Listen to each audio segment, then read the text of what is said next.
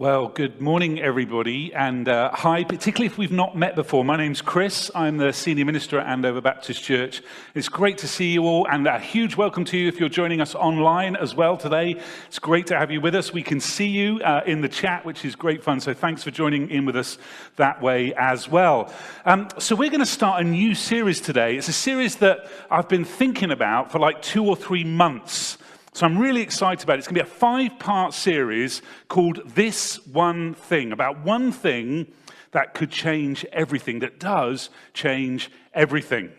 Now, I noticed recently that a film had made its way onto the recommended movie list on, I can't remember honestly whether it was Netflix or Amazon Prime, but one of those recommended lists. A film had made its way onto that suggestion for me. It was an old film, actually, that I recognized from seeing it many years ago called Sliding Doors. Anybody seen that movie, Sliding Doors? Okay, there's like 3 people in the room. Don't know about you online. Okay, so I'm going to have to explain the premise of this movie, right? So it stars Gwyneth Paltrow, and I think it was out in the 90s, I think. But anyway, the premise of the movie is she gets fired from a job, and she heads down to the underground. So she's going to catch a tube train in London. And as she's coming down the steps, and if you've been to London, you've been on the tube, you probably know this experience well, that you can see the train whilst you're still at the top of the steps. And you're thinking, if I run, will I make it or not? So she has that experience. So the train's there, the doors are opening, she runs down the steps, and then the movie splits into 2 parts. And we follow her life depending on whether she makes it onto the train or not, onto the tube or not. So in one half of the movie, she gets on, she makes it through the doors, the sliding doors, hence the movie title, the sliding doors are open and shut behind her. She gets on the tube train, and then we see how her life unfolds from that point. The other half that runs in parallel, the doors close before she can get on the tube, and then we follow what happens to her in her life when that happens. And they are 2 completely different things. Her life heads in 2 completely different directions. So this one moment, this one thing, whether she gets on the tube or not, changes everything. That's why the movie's called Sliding Doors. Now, I can think of a few times in my life, and I suspect you can too, and some of you have been joining in on this with the chat this morning, that we can think of some times in our lives where one moment or one situation has changed the course and direction of our lives.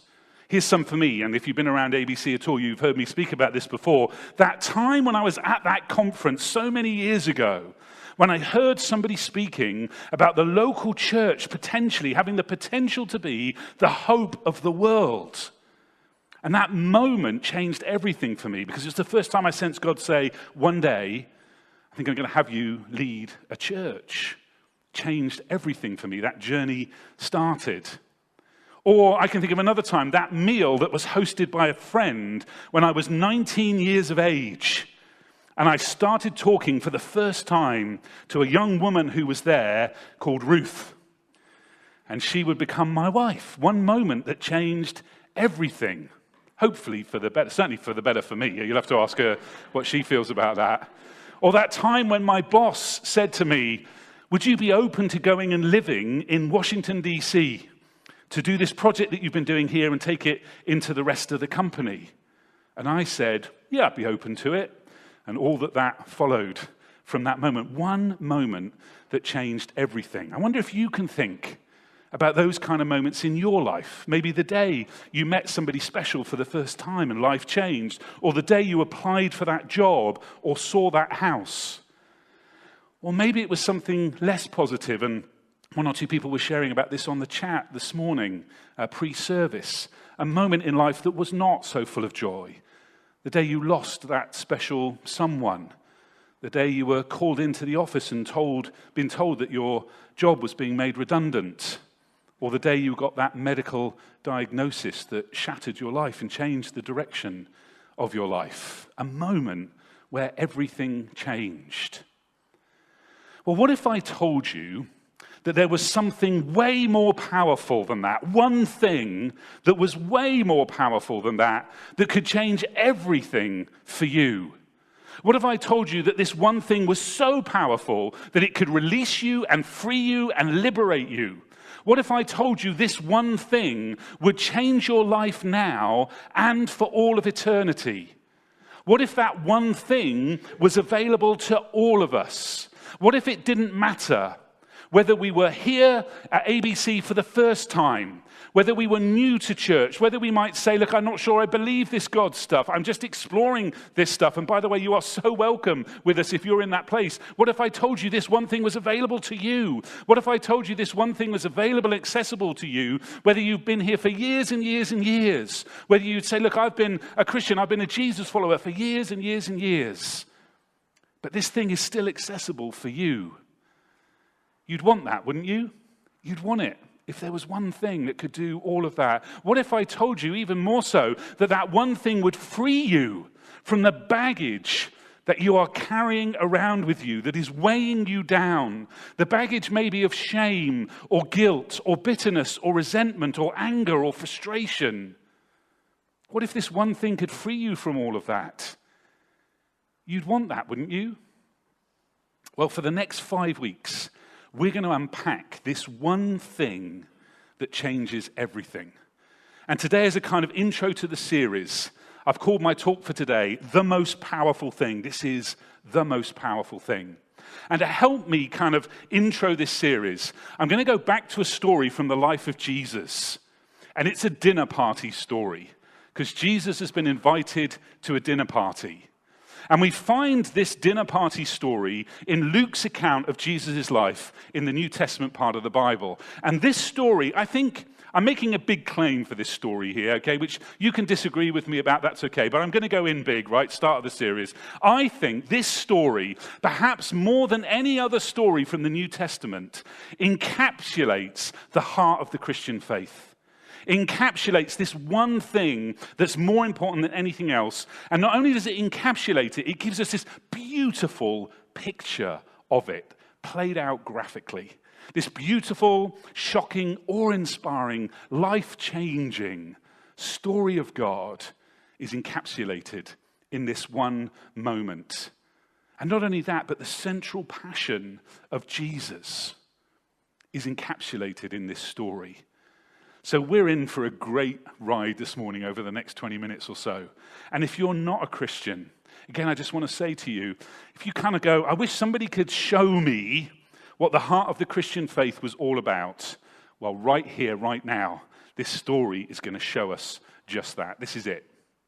And on one level, Luke, who's writing down this story from the life of Jesus, on one level, he's portraying this kind of big picture, overarching message of the story of God and the message of Jesus.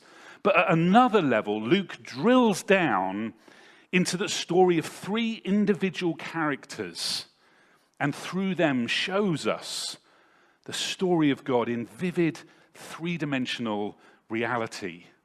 And I love, and by the way, this is one of the things that the Bible often does, that we have these stories that give us this overarching picture of the whole kind of story of God played out in real people, real individual people with real lives and real issues and real challenges and all that kind of stuff. It's one of the other reasons, I mean, there's so many, but one of the other reasons I love the Bible and how it's written for us. Well, what we'll see in this story is that all 3 of these characters act outrageously. They all act outrageously. They do things that would have been really shocking. Now, let's just get a bit of context before we dive in. Jesus has been traveling and teaching people about God and about God's kingdom. He's been stirring things up, and particularly some of the religious leaders and power brokers of the day. They don't really like what he's saying, especially this group of people called the Pharisees, these religious leaders, and they're kind of trying to trick Jesus or get after Jesus a little bit. They're nervous about him, so they're trying to trap him. But some of them actually are also intrigued by him. And they're perhaps prepared to give Jesus a hearing. And it may be that the Pharisaical character, the Pharisee we see in our story today, may have been one of those people who was more intrigued by Jesus than he was scared by him. So he invites Jesus and a bunch of other people over for a dinner party. But during this dinner, something rather unusual happens, and through it, Jesus is going to reveal to us this one thing that has the power to change everything. And we're going to find the story in Luke's account of Jesus' life, as I said, in chapter 7.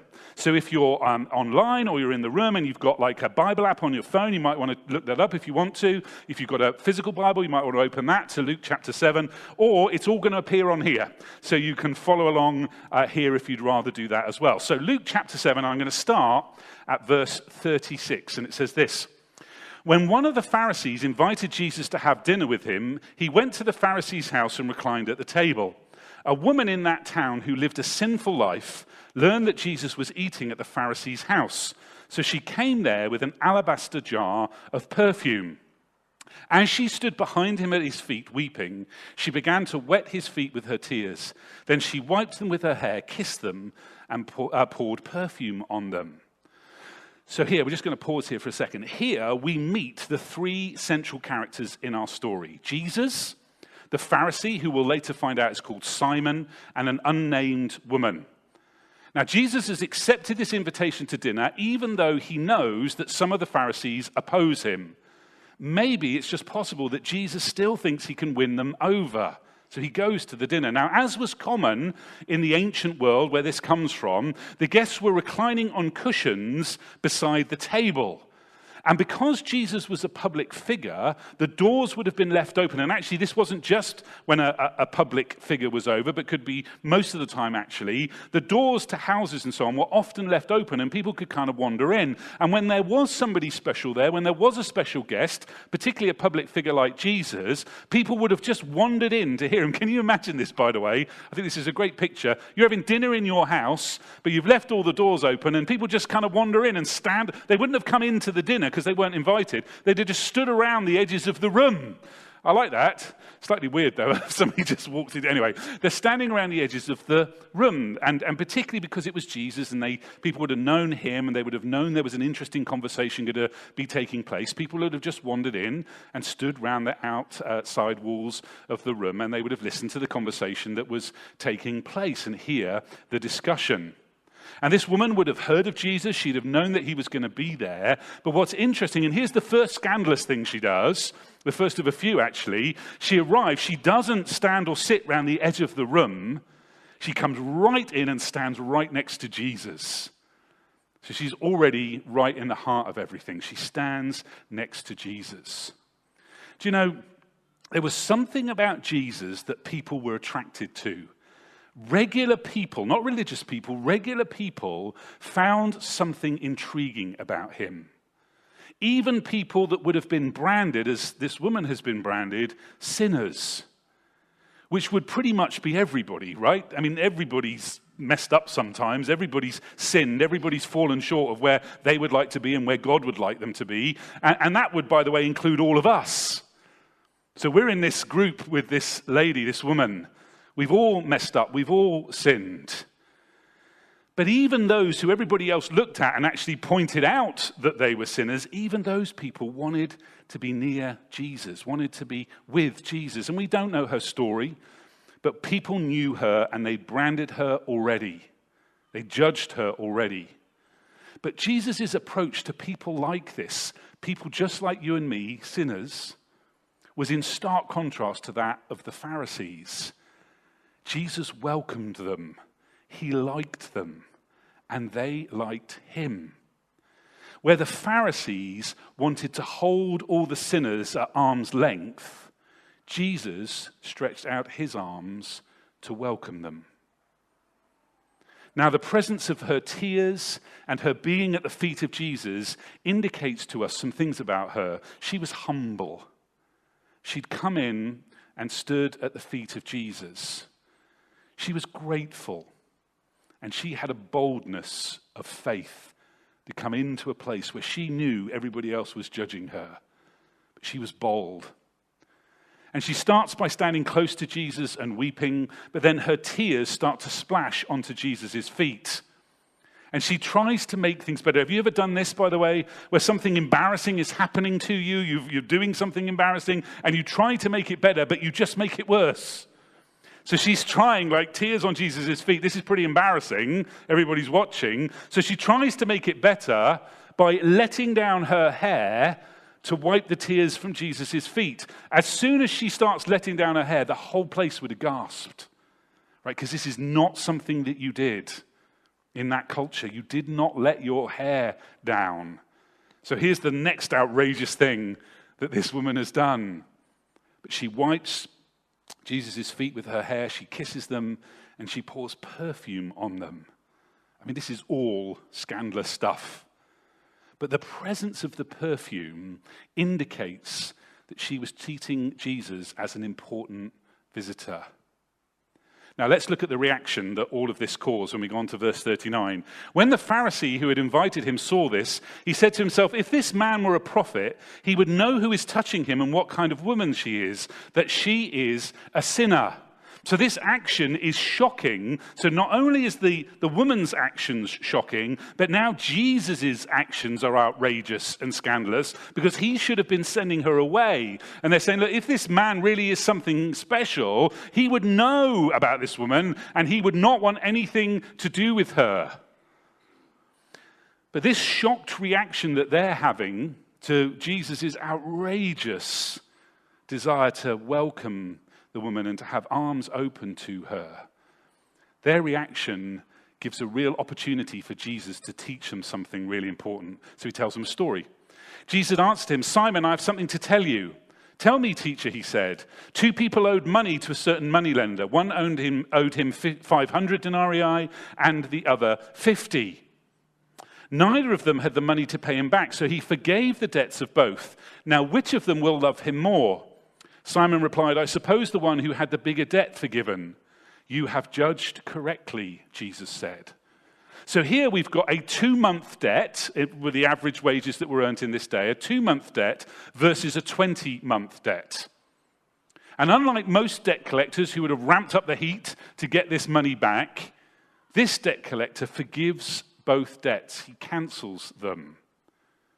And Jesus answers a pretty straightforward question, but it leads them all to the heart of Jesus' relational ethic.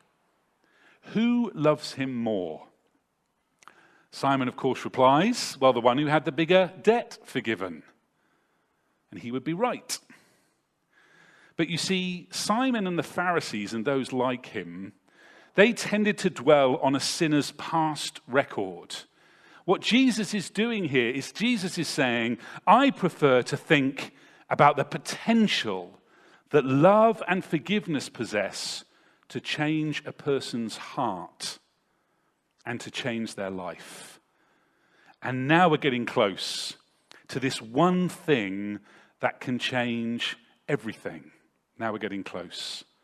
But let's read on a little bit more in the story. Then he turned toward the woman, this is Jesus, then he turned toward the woman and said to Simon, do you see this woman? I came into your house, you did not give me any water for my feet, but she wet my feet with with her tears and wiped them with her hair. You did not give me a kiss, but this woman from the time I entered has not stopped kissing my feet. You did not put oil on my head, but she has poured perfume on my feet. Therefore I tell you, her many sins have been forgiven, as her great love has shown. But whoever has been forgiven little, loves little. Now we see the shocking behavior of Simon, the Pharisee. Because you see, in these days, in this culture where everybody walked around on dusty roads with kind of open sandally type shoes, their feet got covered in dirt and dust, they got sweaty from the heat. When you had somebody into your home, it was normal to have somebody wash their feet and maybe to put a little oil on their sweaty heads to kind of clean people up a bit. But that hadn't happened for Jesus. Simon hadn't done any of that, and that was shocking. He's behaved outrageously. But then the woman arrives.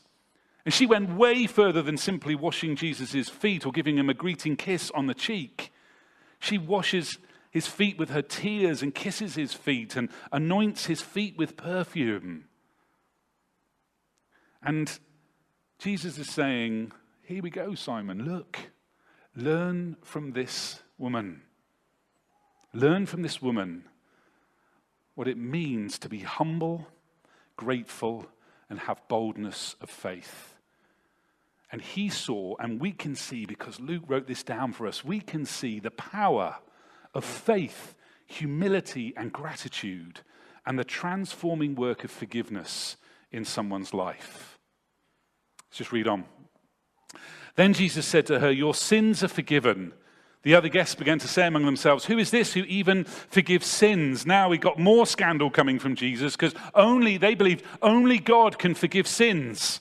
So if Jesus is doing the forgiving, Jesus is saying, "I am God." Oh, okay. Now we're off to the races. I mean, this is shocking. Only God could forgive sins. So Jesus is making a claim here that he is God. And then one final phrase, one final verse from this story this morning. Jesus said to the woman, "Your faith has saved you. Go in peace." And this is really important. And Jesus' final remark here reveals a really critical sequence. First, there is an offer of forgiveness from God. Then there is the faith that saves. And then there is that faith evidencing itself in love. And this is why Jesus didn't distance himself from people like this woman. It's why Jesus spent time with, in quotes, sinners. It's why he longs to draw close to you and me, sinners. Because all the time there is this potential for divine transformation through this one thing, forgiveness. And when it's received with faith, it changes everything. And because of that, and because Jesus knew that, and he knew the power of forgiveness to transform a life, it compelled him to reach out and engage with people so that they would know it. And it should, by the way, compel us to draw us close to him too. So I love this story. And I love the way Luke tells it. I think it's amazing, this picture that Luke paints for us. And on the one hand, we've got this outrageous adoration of this woman. And on the other hand, we've got the outrageous rudeness of Simon, the host. And in the middle of that, we've got Jesus keeping his calm, but being equally outrageous. Something that would have been considered shocking. He forgives the sins of the one who asks for it and the one who has the faith to receive it. And I love that this story encapsulates in such vivid imagery the message of Jesus. This is a picture of who Jesus is and what Jesus does. And forgiveness is the key. Forgiveness is the one thing that changes everything. And there's a beautiful scene teaches us about forgiveness. It teaches us that forgiveness is freely available from God, freely and unconditionally given by God. It teaches us too that we all need it. From the Pharisee to the sinner, we all need it. It teaches us that to receive this life-transforming power of forgiveness, all we need is humility, gratitude, and faith, as exemplified in this woman. It teaches us that forgiveness sets us free. It sets us free from the baggage that we would carry around with us. And it teaches us that those who have been forgiven should grow in love. Those who have been forgiven much love much. It should inspire us, this gift of forgiveness, to grow in our capacity for love and forgiveness for others. And by the way, we're going to unpack that a lot more through this series as we make our way through it. This one thing mustn't just transform our relationship with God, it must transform our relationships with others as we forgive those who have hurt us, just as we have been forgiven when we have hurt God by our turning away from him. But to receive this one thing, this is such good news, to receive this one thing, all we need is a little humility, a lot of gratitude, and some boldness of faith. It's what this woman teaches us. It's how she's received by Jesus and what that teaches us. All we need is a little humility, the humility to say, I recognize I'm carrying around the baggage of my sin, that I've fallen way short of what I would want for myself and certainly what God would want for me. There are so many things that would separate me from a holy God. So many things I've done that I shouldn't and that I haven't done that I should. A little humility to recognize that I'm falling short. And then a lot of gratitude, a lot of thankfulness to God that he won't leave us in that condition, but instead would reach out as evidenced by his Son, the sending of his Son. A lot of gratitude that would either literally or metaphorically weep with thankfulness at who God is and what God has done. And then a boldness of faith to approach Jesus and say, yes, yes, I receive the forgiveness that you reach out with to me. A little humility, a lot of gratitude, and a boldness of faith. And when we're prepared to do those things, this forgiveness that is on free offer from God, we can receive it. And it changes everything. Because now you're free. Now there's no guilt or shame. There's no baggage of all of that. You're free. And you're free to grow in love for others too. This is the offer from God. This is what's at the heart of the Christian faith. And this is why this story encapsulates it so beautifully for us. So let's pray. Let's pray in the room. Let's pray online. Let's pray, and we're going to pray those three things: humility, gratitude, and faith. Lord God, we start with humility, and we say we are sorry for our sin. We're sorry for where we have fallen short. We're sorry for the things we've done that we shouldn't, the messes that we've made, the people that we've hurt, and we're sorry that we have hurt you by turning our backs on you. But we are so thankful that you don't leave us in that place. We're so thankful that you sent your Son to walk around on earth, to show us in these stories, in these encounters, what you're like and who you are. We're so grateful that Jesus went to the cross to deal with sin and shame once and for all. That Jesus went to the cross, died, and rose again to show that sin has no power in your economy, that sin has no power in your kingdom. Sin need have no power over us. And Lord God, we approach you today with a boldness of faith to say, whether for the first time or for the 100th time or the 1,000th time, we receive your forgiveness. And we thank you that it sets us free.